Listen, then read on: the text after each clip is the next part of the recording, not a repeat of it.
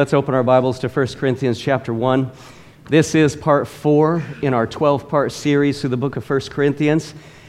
And the title of today's study is A Clever Man versus a Wise God. Our goal is to finish chapter 1 and chapter 2 today. So we do have a little bit of a climb, but I assure you we'll be out of here by 1. So let's jump right into the text. 1 Corinthians chapter 1. We're in verse 17, is where we left off last week. We'll read through verse 25, and then we'll cover the rest of the text as we work our way through the study today, beginning in verse 17. Paul said, "For Christ did not send me to baptize, but to preach the gospel, not in cleverness of speech, so that the cross of Christ would not be made void. For the word of the cross is foolishness to those who are perishing, but to us who are being saved, it is the power of God. For it is written, I will destroy the wisdom of the wise, and the cleverness of the clever I will set aside. Where is the wise man? Where is the scribe? Where is the debater of this age? Has not God made foolish the wisdom of the world? For since in the wisdom of God, the world through its wisdom did not come to know God, God was well pleased through the foolishness of the message preached to save those who believe. For indeed, Jews ask for signs and Greeks search for wisdom, but we preach Christ crucified. To Jews, a stumbling block, and to Gentiles, foolishness. But to those who are the called, both Jews and Greeks, Christ, the power of God and the wisdom of God. Because the foolishness of God is wiser than men, and the weakness of God is stronger than men." Those are some amazing words. For the rest of this chapter, and all the way through chapter 2, plus some, Paul continues to elaborate on the wisdom of God. We're going to see that this chapter and a half addressing true spiritual wisdom is one of the most important issues of all time. These verses are incredibly enlightening, not only because they tell us about the wisdom of God, but because they tell us how mankind can access and understand the wisdom of God. Think about that. That is a concept so big, we can hardly even begin to fathom what we're talking about here. Knowing the wisdom of God in contrast to the wisdom of man.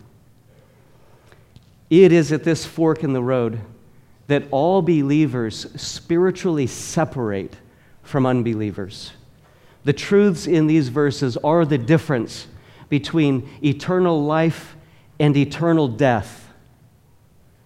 This passage stands out in Scripture as one of the greatest confrontations and challenges to the mind of man. It really is the universal mano a mano, the one-on-one between God and man. This is a passage that should cause every philosopher to tremble. If a person can't come to grips with the verses that we just read, then according to Scripture, they cannot become a Christian. They cannot even begin to understand the mind of God. These verses show us that there is no middle ground on this issue. People either have access and understanding into the wisdom and the power of God, or they are completely helpless and cut apart from Him.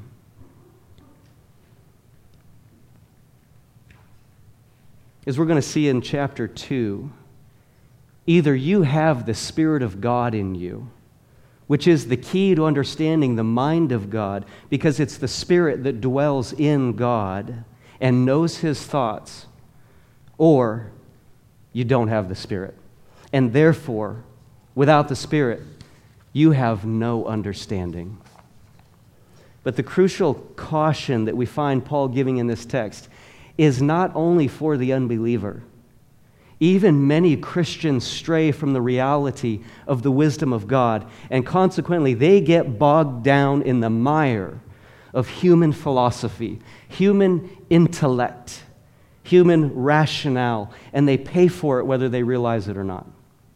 They frustrate the grace of God and miss out on many of the blessings of peace and joy, of purpose and assurance, and wisdom and power of God that is so freely available to them. The truth is, we all miss out to some degree or another because none of us is perfect. That's why this text is for every one of us here today. Let's step back and see the big picture. You know that there is a battle, a horrific spiritual battle between the mind and truths of God and the intellect and opinions of man. One could almost say that every moral debate, every moral conflict at the root level is a conflict between the mind of God and the mind of man. This goes all the way back to the Garden of Eden when mankind first challenged the wisdom of God. The question was asked, did God say? And both Eve and Adam bought into the question hook, line, and sinker. Does God really mean? Does that make sense? Don't you think? And the evil one continues to do everything possible to plant those questions in the mind of every human being. Doubt in the wisdom of God.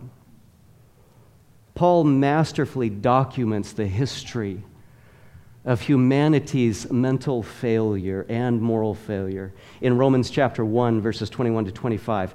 Looking all the way back to early humanity, he had this to say, "For even though they knew God, they did not honor him as God or give thanks, but they became futile in their speculations, and their foolish heart was darkened.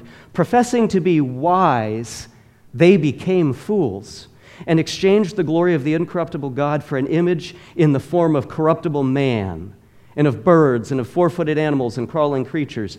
Therefore God gave them over in the lusts of their hearts to impurity, so that their bodies would be dishonored among them. For they exchanged the truth of God for a lie and worshipped and served the creature rather than the Creator, who is blessed forever. Amen."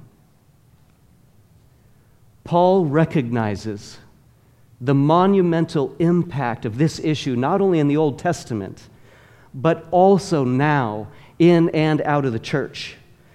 So after reminding the Corinthian believers in chapter 1 of their position in Christ and then in their hope in the faithfulness of God, and after reminding them of the importance, the preeminence of sharing the gospel, Paul then immediately addresses the issue of mental idolatry. Nothing else in the next 14 chapters of this book makes any difference is that if a person is in conflict with what God thinks and what he says in his word. We need to recognize that one of the first obstacles we will hit in the course of life is the mind of man, our own strong opinion of our own thoughts. And regardless of the fact that God created the universe and knows every detail in time, past, present, and future, regardless of the fact that God sees and knows everything, including the motivation of every human being's heart, and regardless of the fact that we are just a blip on the radar of humanity and history, and regardless of the fact that we as individuals hardly know anything in the grand scheme of the universe and life, we still tend to have very strong opinions and high esteem of what we think. So much so that we are even tempted to challenge the wisdom of God. And that hurdle comes up over and over in all of our lives. Thankfully, the Scriptures give us perfect insight on how to successfully leap this life-threatening and grace-resisting hurdle known as the mind of man. Before we study these verses, let's pray and ask God to give us His wisdom. Heavenly Father, this is a big issue. It's a monumental thought. Wisdom. What is it? Where do we find it? Who is the author? Lord, as a minimum, I pray every person here, will recognize and acknowledge that in the grand scheme of history in the entire universe, we really do know about next to nothing. And so we ask this morning that you would open our eyes to wisdom, a wisdom that far supersedes the greatest intellect we as an individual could have. And even, Lord, a wisdom that far exceeds the intellect of humanity combined. We're looking for the wisdom of God. Lord, give us a spirit of humility as we approach this subject. And we ask that you would, and we know you will, enlighten us with truth. Surely that is wisdom. We pray these things in Jesus' name, amen. Well, last week we ended our study in verse 17. That amazing verse where Paul said, "For Christ did not send me to baptize, but to preach the gospel, not in cleverness of speech, so that the cross of Christ would not be made void." The latter half of that verse is the link into today's study, the futility of the cleverness of man. We now come to verse 18 and the verses following, and we find incredible insights into the wisdom of God. This is one of the most revealing passages in all of Scripture in regards to the wisdom of God. Verse 18 says, "For the word of the cross is foolishness to those who are perishing, but to us who are being saved, it is the power of God." We see here how the unbeliever perceives God's wisdom and how the believer perceives it. One sees nothing but foolishness.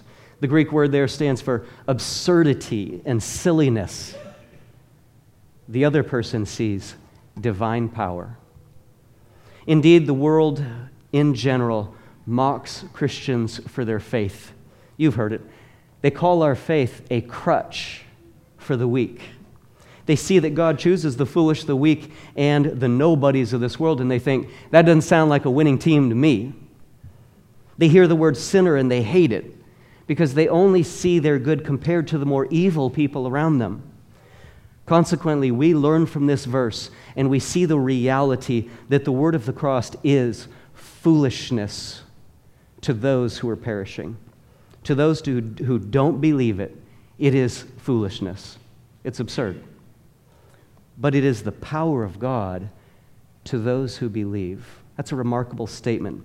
The Greek word for power here specifically refers to miraculous power, supernatural power. The word of the cross, the message of the cross, is the supernatural power of God to you and to me. So stop and ask yourself with me, do I understand what Paul just said? Can I explain that phrase, even if just in simple terms, how the message of the cross is the power of God to me? That prompts deeper study questions. Is the verse talking about a specific strength, perhaps just for salvation, that happened at a time and a point in the past? Or is this power of God a general strength for all of life as well as salvation? And if it is for all of life, am I experiencing that power? Let me just give you the answer now so you know where we're going in this chapter. This power is for all of life as well. That's why this matter is so vital for believers to understand. The whole message of the cross. We're not only talking about the power to be saved, but also the power of God to live for Him. Let me take you quickly to Colossians chapter 2, verses 1 to 7. The issues in the Corinthian church were by no means limited to them. Colossians 2, verses 1 to 7, Paul says, "For I want you to know how great a struggle I have on your behalf, and for those who are at Laodicea." So we're talking about the Laodicean church as well. and for all those who have not personally seen my face. So now we're talking about the majority of the churches. He says, I struggle on your behalf, that their hearts may be encouraged, having been knit together, there's the fellowship, knit together in love, and attaining to all the wealth that comes from the full assurance of understanding, resulting in a true knowledge of God's mystery, that is, Christ Himself, in whom are hidden all the treasures of wisdom and knowledge. If you and I aren't students of Christ Himself, in whom are hidden all the treasures of wisdom and knowledge, if you and I aren't students of Christ, avid learners, disciples in the most committed sense, then we are missing out big time on all the treasures of wisdom and knowledge that are ours to be had. Praise God for His patience with us and for His provision. Paul goes on in Colossians 2, verse 4 to say, I say this so that no one will delude you with persuasive argument. That would be the wisdom of man. For even though I am absent in body, nevertheless I am with you in spirit, rejoicing to see your good discipline and the stability of your faith in Christ. Therefore, as you have received Christ Jesus the Lord, so walk in Him, having been firmly rooted and now being built up in Him and established in your faith, just as you were instructed, and overflowing with gratitude. These are phenomenal insights for the Christian who longs to live for God. Do you see how the truths in Colossians 2 support 1 Corinthians 1 and vice versa? The message of the cross, Jesus Christ Himself, is indeed the key to true wisdom. Let's explore this more. Back to 1 Corinthians 1. Verse 19 shows us how God treats human wisdom. This is no small matter. Verse 19, for it is written, I will destroy the wisdom of the wise. The word wisdom there refers to their intelligence, their knowledge and understanding. It says, and the cleverness of the clever. It's interesting, the Greek word for clever literally means mentally put together. We're looking at the person who is indeed sharper than most everybody else in the room and appears to really have it all figured out. God says, and the cleverness of the clever I will set aside. Again, the Greek word for set aside means neutralize, to disannul, frustrate, to bring to naught, to make it nothing, to reject. I will destroy the wisdom of the wise, and the cleverness of the clever I will set aside. Next, in verse 20, God specifically calls out and challenges three types of humanists. It's almost like He's picking a fight. He says, where is the wise man? Where is the scribe? That's the word for a professional secretary, a professional writer, or it was also used in the Bible times just in the general sense of an educated person. Where is the debater? The Greek word for debater, the disputer. It comes from the root word referring to sophist, which we get the word philosopher from. Where is the debater, the disputer? It refers to the investigator, the intellectual, the one who asks questions. Where is the debater of this age? If you want to know where human wisdom will get you, look no further than the next phrase. Has not God made foolish the wisdom of the world? For since in the wisdom of God, the world through its wisdom did not come to God. If a person folds their arms and says, I will figure out God for myself, there is no hope for that man or woman. Let's be clear, though, we're not talking about searching for God out of sincerity and with an open mind and a heart and a willingness to place faith wherever it deserves to be placed. Everything involves faith because we can't possibly know everything. Faith has to kick in at some point for everyone, regardless of their view.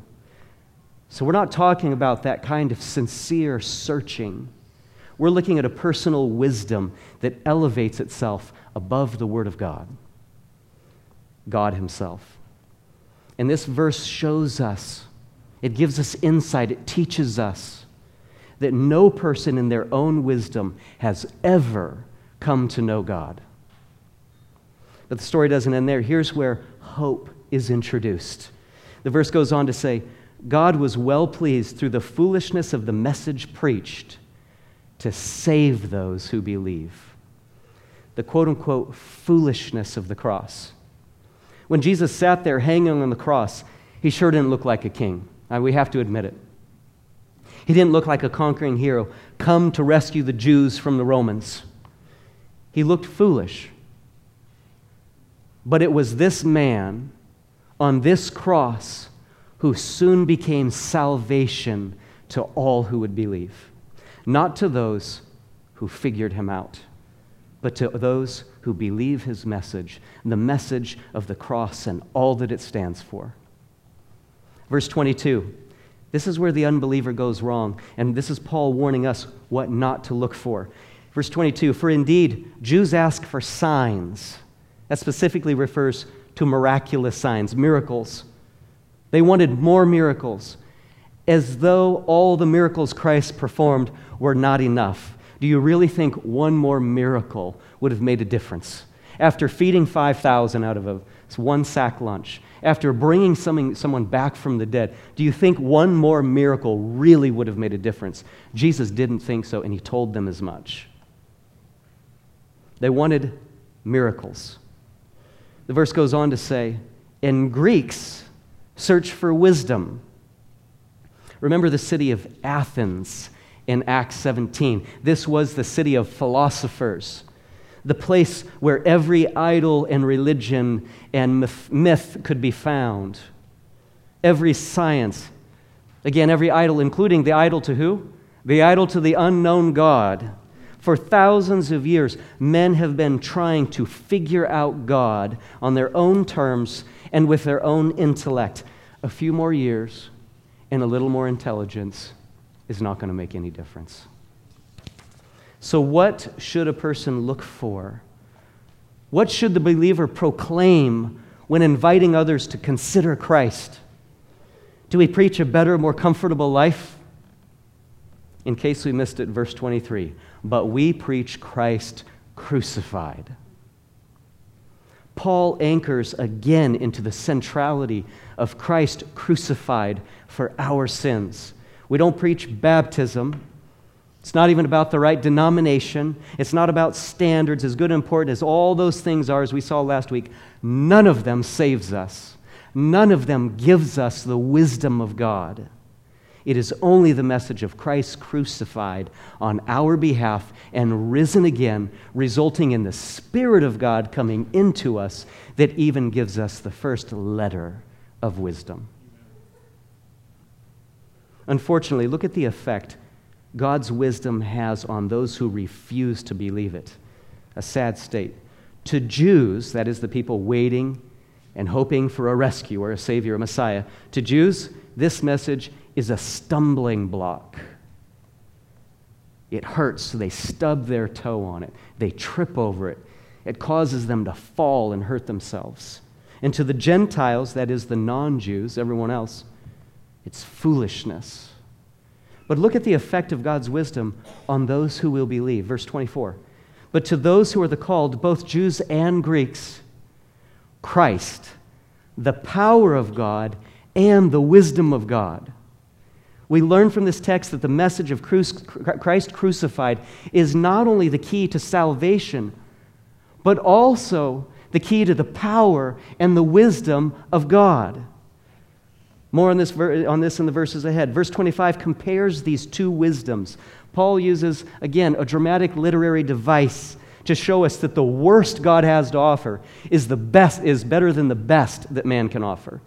He says in verse 25, because the foolishness of God, what a thought, eh? The foolishness of God is wiser than men, and the weakness of God is stronger than men. Paul now addresses another topic pertaining to God's wisdom. He points out the candidates for God's wisdom. First, those who will likely fail the test. Verse 26, "For consider your calling, brethren, that there were not many wise according to the flesh, not many mighty, not many noble." Notice the relevance here to the people of Corinth, this prestigious city that took great pride in their wise, their great philosophers. They took great pride in the mighty, their champion athletes. And they took pride in the noble, the rich, the famous, the politically powerful among them. Scripture points out God is not looking for these people. Their odds, if I might use that word, are not good. But next we see the candidates for God's wisdom, those who qualify. And we also see the impact of shame and nullification that is brought on those who are disqualified. Notice that these are the opposite of the wise, the mighty, and the noble. Verse 27, "But God has chosen the foolish things of the world to shame the wise." The word shame there in Greek means to disgrace, to confound, to dishonor. It literally refers to cause to blush. It embarrasses them, but this word in a much stronger sense. God has chosen the foolish things of the world to shame the wise, and God has chosen the weak things of the world to shame the things which are strong, and the base things of the world and the despised God has chosen the things that are not, that is, the nobodies, so that he may nullify the things that are. Nullify, again, Greek, to render entirely useless, to abolish, to do away with, to make of no effect, to make void. He nullifies the things that are. That's referring to the somebodies, the wise, the strong, and the noble. This should make a person think twice about their approach to God and their estimation of their own wisdom. Truly, humility is the great gate to the wisdom of God. The Proverbs speak much to this. Beginning in the first chapter, you know this verse well. This verse very well. It's Proverbs 1:7. "The fear of the Lord is the beginning of knowledge. Fools despise wisdom and instruction." 12:15. "The way of a fool is right in his own eyes, but a wise man is he who listens to counsel." Could we ask for a better counsel than the Word of God? Proverbs 2:1-9. "My son, if you will receive my words and treasure my commandments with you, make your ear attentive to wisdom, incline your heart to understanding. For if you cry for discernment, lift your voice for understanding. If you seek her as silver and search for her as for hidden treasures, then you will discern" what? Not wisdom. "You will discern the fear of the Lord and discover the knowledge of God. For the Lord gives wisdom. From his mouth come knowledge and understanding. He stores up sound wisdom for the upright. He is a shield to those who walk in integrity, guarding the paths of justice, and he preserves the way of his godly ones. Then you will discern righteousness and justice and equity and every good course." The fear of the Lord is where wisdom begins. Why does God demand this humble approach to his wisdom? What is the goal, the purpose of such an attitude of humility and submission? Verse 29, "So that no man may boast before God." We will have nothing to brag about if we discover the wisdom of God. It is all a sovereign work of him. And because he alone is God, because he alone is almighty, all-knowing, holy, righteous, perfect in every sense, because he alone is God, his very nature demands that he get all the glory for everything that is good. It is only right. Verse 30, but by his doing, you are in Christ Jesus, who became to us wisdom from God, and righteousness, and sanctification, and redemption. It is critical that we understand what Scripture is saying here. Christ Jesus became the wisdom of God to us. Salvation not only imparted forgiveness and eternal life to us, it imparted the wisdom of God in Christ Jesus and His Word as well. What a concept. Secondly, Christ Jesus became righteousness to us. This is what is often referred to as the imputed righteousness of Christ. Our sin and our condemnation became His, and His righteousness became ours. That's what we call the best deal ever seen. Thirdly, through the cross, Jesus Christ became sanctification to us. He became in us and made us set apart. A people are holy unto God. And finally, Jesus became redemption to us. Remember, Jesus didn't pay the price to buy us back to God. He was the price. The shed blood of Jesus that achieved remission for sins.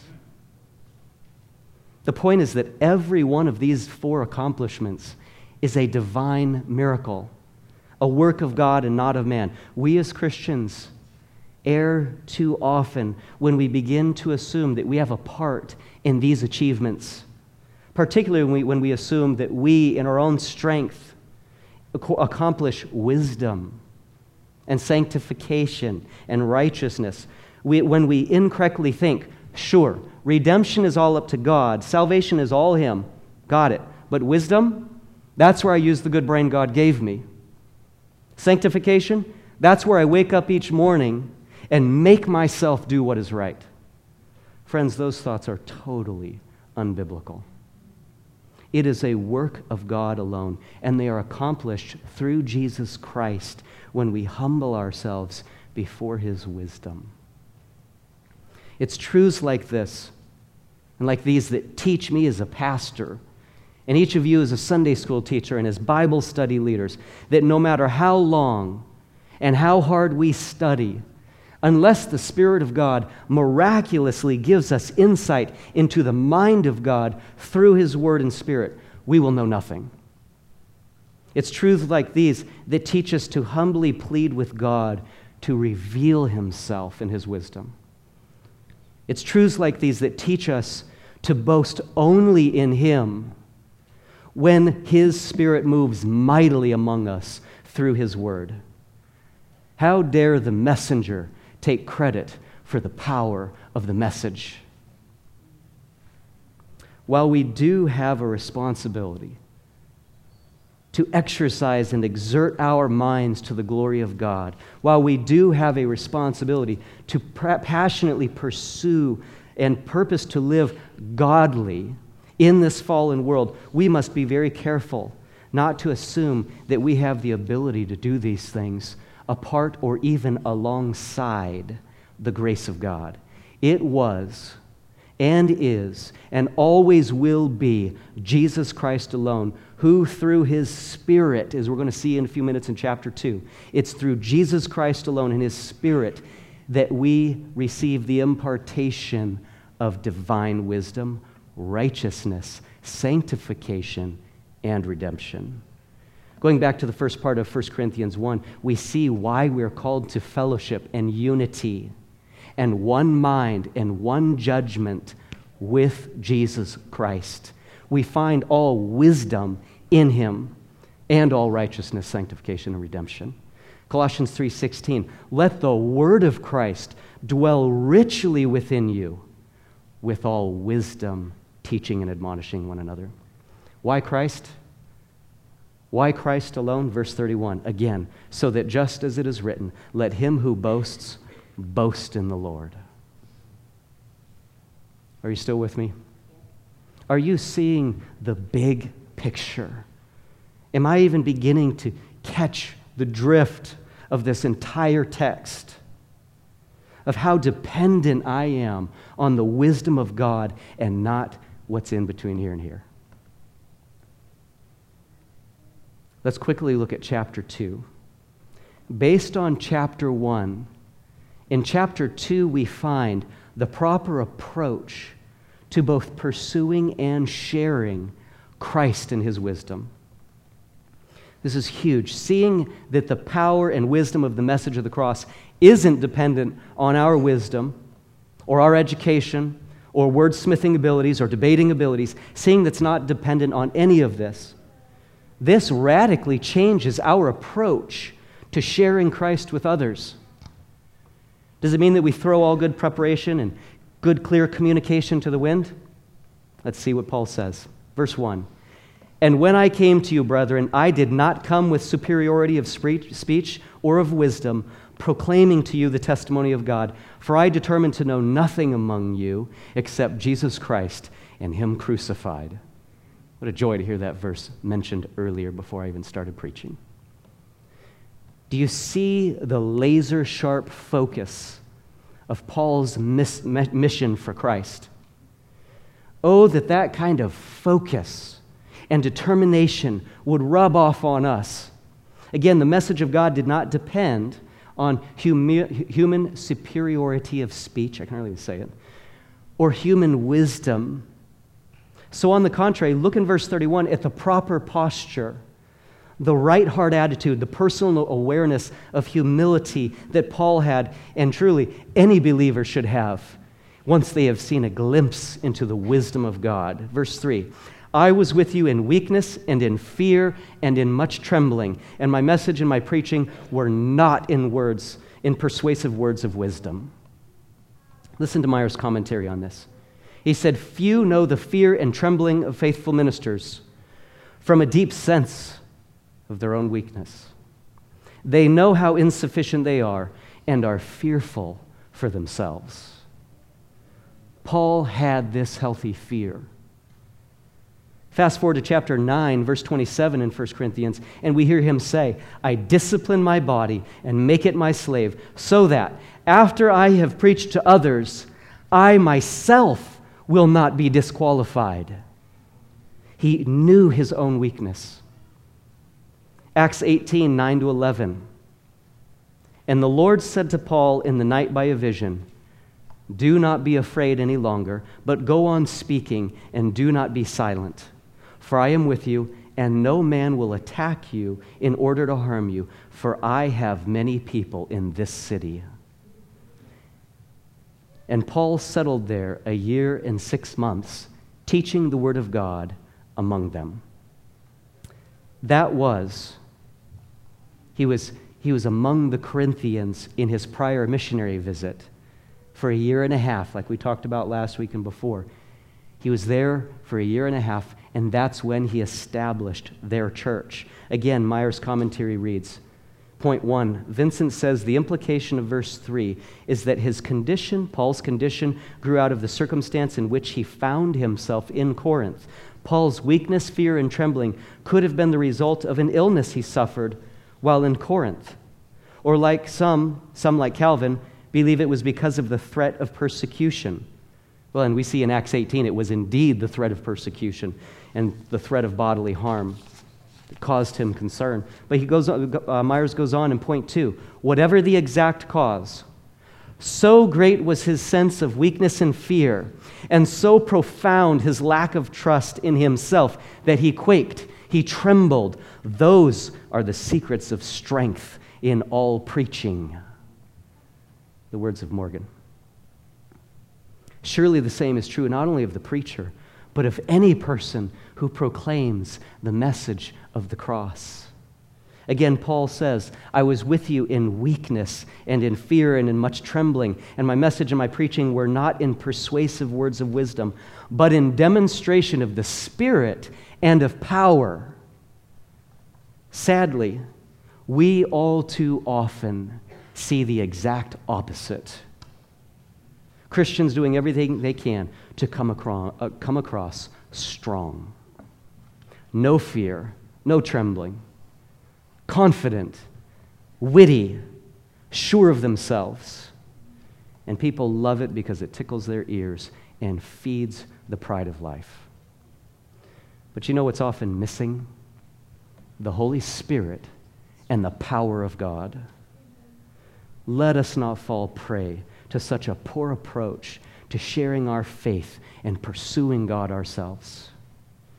Instead, weak, in fear, much trembling, not in persuasive words of wisdom, particularly man's wisdom, but in demonstration of the Spirit of power. That is the gold standard for our testimony, our preaching, our proclaiming Christ, our Christian witness. Every one of us should ask ourselves, is that my demeanor as a Christian? Is that an accurate description of my Christian attitude toward others at work, at school, at the gym, in my marriage, in my church family, with my children, with my siblings? Do I recognize how weak and foolish I am apart from the wisdom and grace and goodness of God? Or again, do I all too often find myself attempting to be the wise, the strong, and the noble one in the group? I don't know about you, but that comes pretty easy for me. But that's not what I want. That's not what you want. Why is it that Paul took such a humble posture? Verse 5, so that your faith would not rest on the wisdom of men, but on the power of God. Let me just spit it out there. Paul is giving you the standard for measuring my preaching. He's telling you what Pastor Mark's preaching should sound and look like. Paul is helping us to know what kind of attitude to look for in a pastor and in any Christian teacher, and indeed in any proclaiming Christian. This is the attitude and tactic we should take at work and at school and in our homes, etc. Let's be honest with each other. You know as well as I do how natural it is to do everything we can to make ourselves look good for God. The better I look, the better God looks, because I'm a Christian. Yes, that's true, but only if our definition of good sounds like this: weak, fearful, trembling, the whole attitude of humility, not depending on our own skills. Not so that people are impressed with us, but so they are impressed with God and the life-changing power of His word and message. How important is this whole issue of humbling ourselves and recognizing our weakness so that we can receive and be channels of both the wisdom and the power and the salvation of God? Well, apparently it's important enough that Paul would devote a chapter and a half plus some to this topic. Notice how Paul has been dwelling on this point, repeating himself multiple times. Like we observed last week and the week before, Paul didn't just type this letter up and hit the send button. Everything was painstakingly written by hand on costly parchment and delivered by hand, 900 miles in this case of the letter to the church of Corinth. And he wants to spend this much time saying the same thing over and over? Yes. Because this is the whole key to finding the wisdom and the power of God. We as believers can't afford to miss it.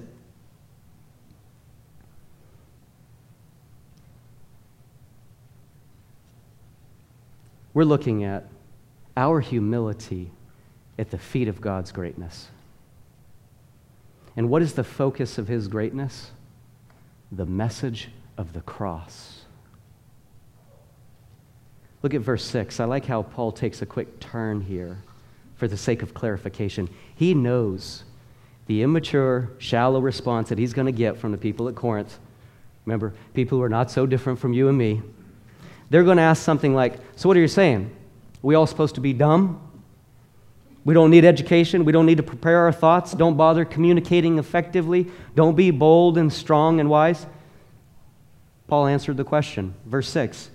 Yet we do speak wisdom among those who are mature, A wisdom, however, not of this age, nor of the rulers of this age, who are passing away, but we speak God's wisdom.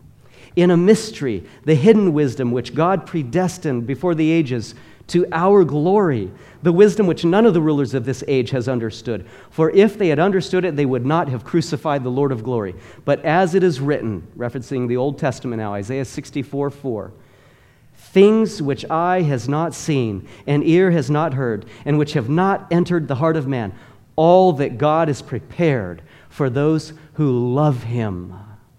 We're looking at the blessings of salvation and God's wisdom and power, not only to the Jews, but to all who believe. Do all these verses that we've read today sound like a dummy talking? Some ill-prepared, confused fellow peddling a cheap health wealth gospel that he clearly hasn't even figured out for himself? Hardly. Not at all. Paul makes this point himself in his next letter to the Corinthian church. In 2 Corinthians 2:15, he says, "For we are not like many, peddling the word of God, but as from sincerity, but as from God, we speak in Christ, in the sight of God." Think about what Paul just said. We're listening to a very articulate speaker and writer, one who cares very much about the message, one who recognizes that God is listening to every word he says. Paul's going to talk about this more in chapter 4. But as we see here, he's not articulating the wisdom of men. He's articulating the wisdom of God from a position of sincerity and humility. He recognizes that the message he carries is not something he figured out. It's a message and a power from God himself. Look at verse 10. "For to us God revealed them through the Spirit." Time isn't going to allow us to go deep into this portion of the chapter this go around. Let it suffice to say that these last few verses explain the riddle of man ever receiving and knowing the wisdom of God in the first place. The verse 10 goes on to say, "For the Spirit searches all things, even the depths of God. For who among men knows the thoughts of a man except the spirit of the man which is in him?" Paul's saying, nobody knows what you're thinking except for you and the Spirit inside of you. It's the same for God. He goes on to say, "Even so the thoughts of God no one knows except the Spirit of God." And here's the supernatural link to man, verse 12.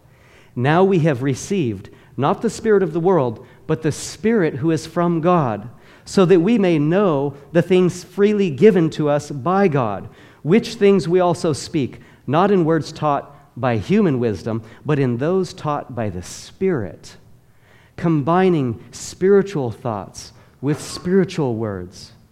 But a natural man does not accept the things of the Spirit of God, for they are foolishness to him, and he cannot understand them because they are spiritually appraised. But he who is spiritual appraises all things, yet he himself is appraised by no one." The point here, the Spirit of God teaches us everything we need to know. The worldly mind has nothing to offer.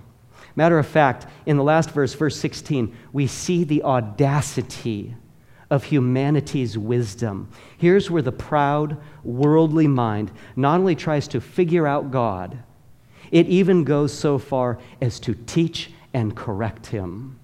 Verse 16, "For who has known the mind of the Lord, that he will instruct him? But we have the mind of Christ."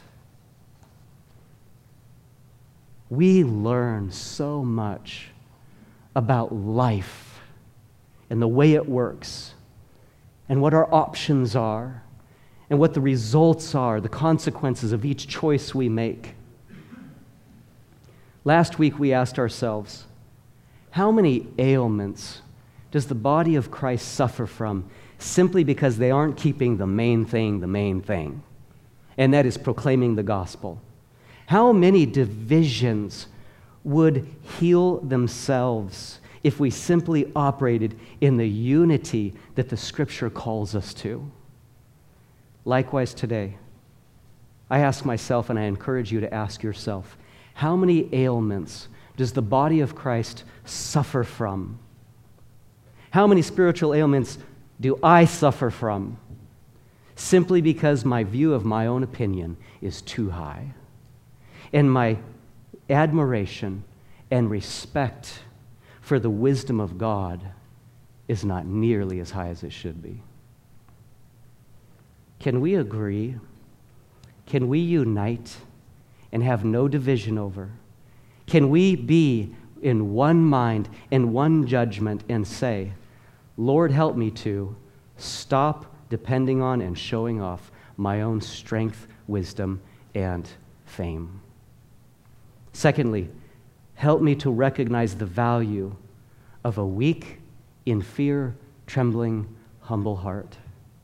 And third, help me to boldly and joyfully proclaim the wisdom of God in the gospel, both in word and deed, not dependent on my own skills, but on your Spirit and your power. It's not up to us.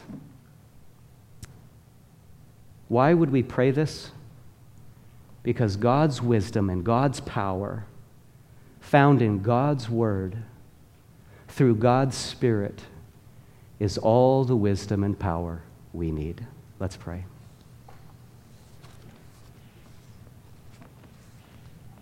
Heavenly Father, I hope and pray that I and every person here is now standing a little more humble before the greatness of you than we were when we came. How we need to be reminded of your wisdom. You are the almighty, all-knowing God. And yet how easy it is for us to look to ourselves for a few good thoughts of wisdom. How easy it is for us to look to others, to look to the wisdom of man. That indeed is foolishness. Help us to understand this, Lord. Humble our hearts. May this church family and all the church families in our community be known to the world, to the lost, as a humble people. A people who speak a truth that is unlike any truth that the world speaks. Something different, indeed something divine, something that comes through a higher powered Spirit. Lord, the Spirit of God. Lord, at the same time, we rejoice at the fact that the ministry of the Word, the proclamation from the pulpit and the proclamation from the pew, neither depends on us. What a relief.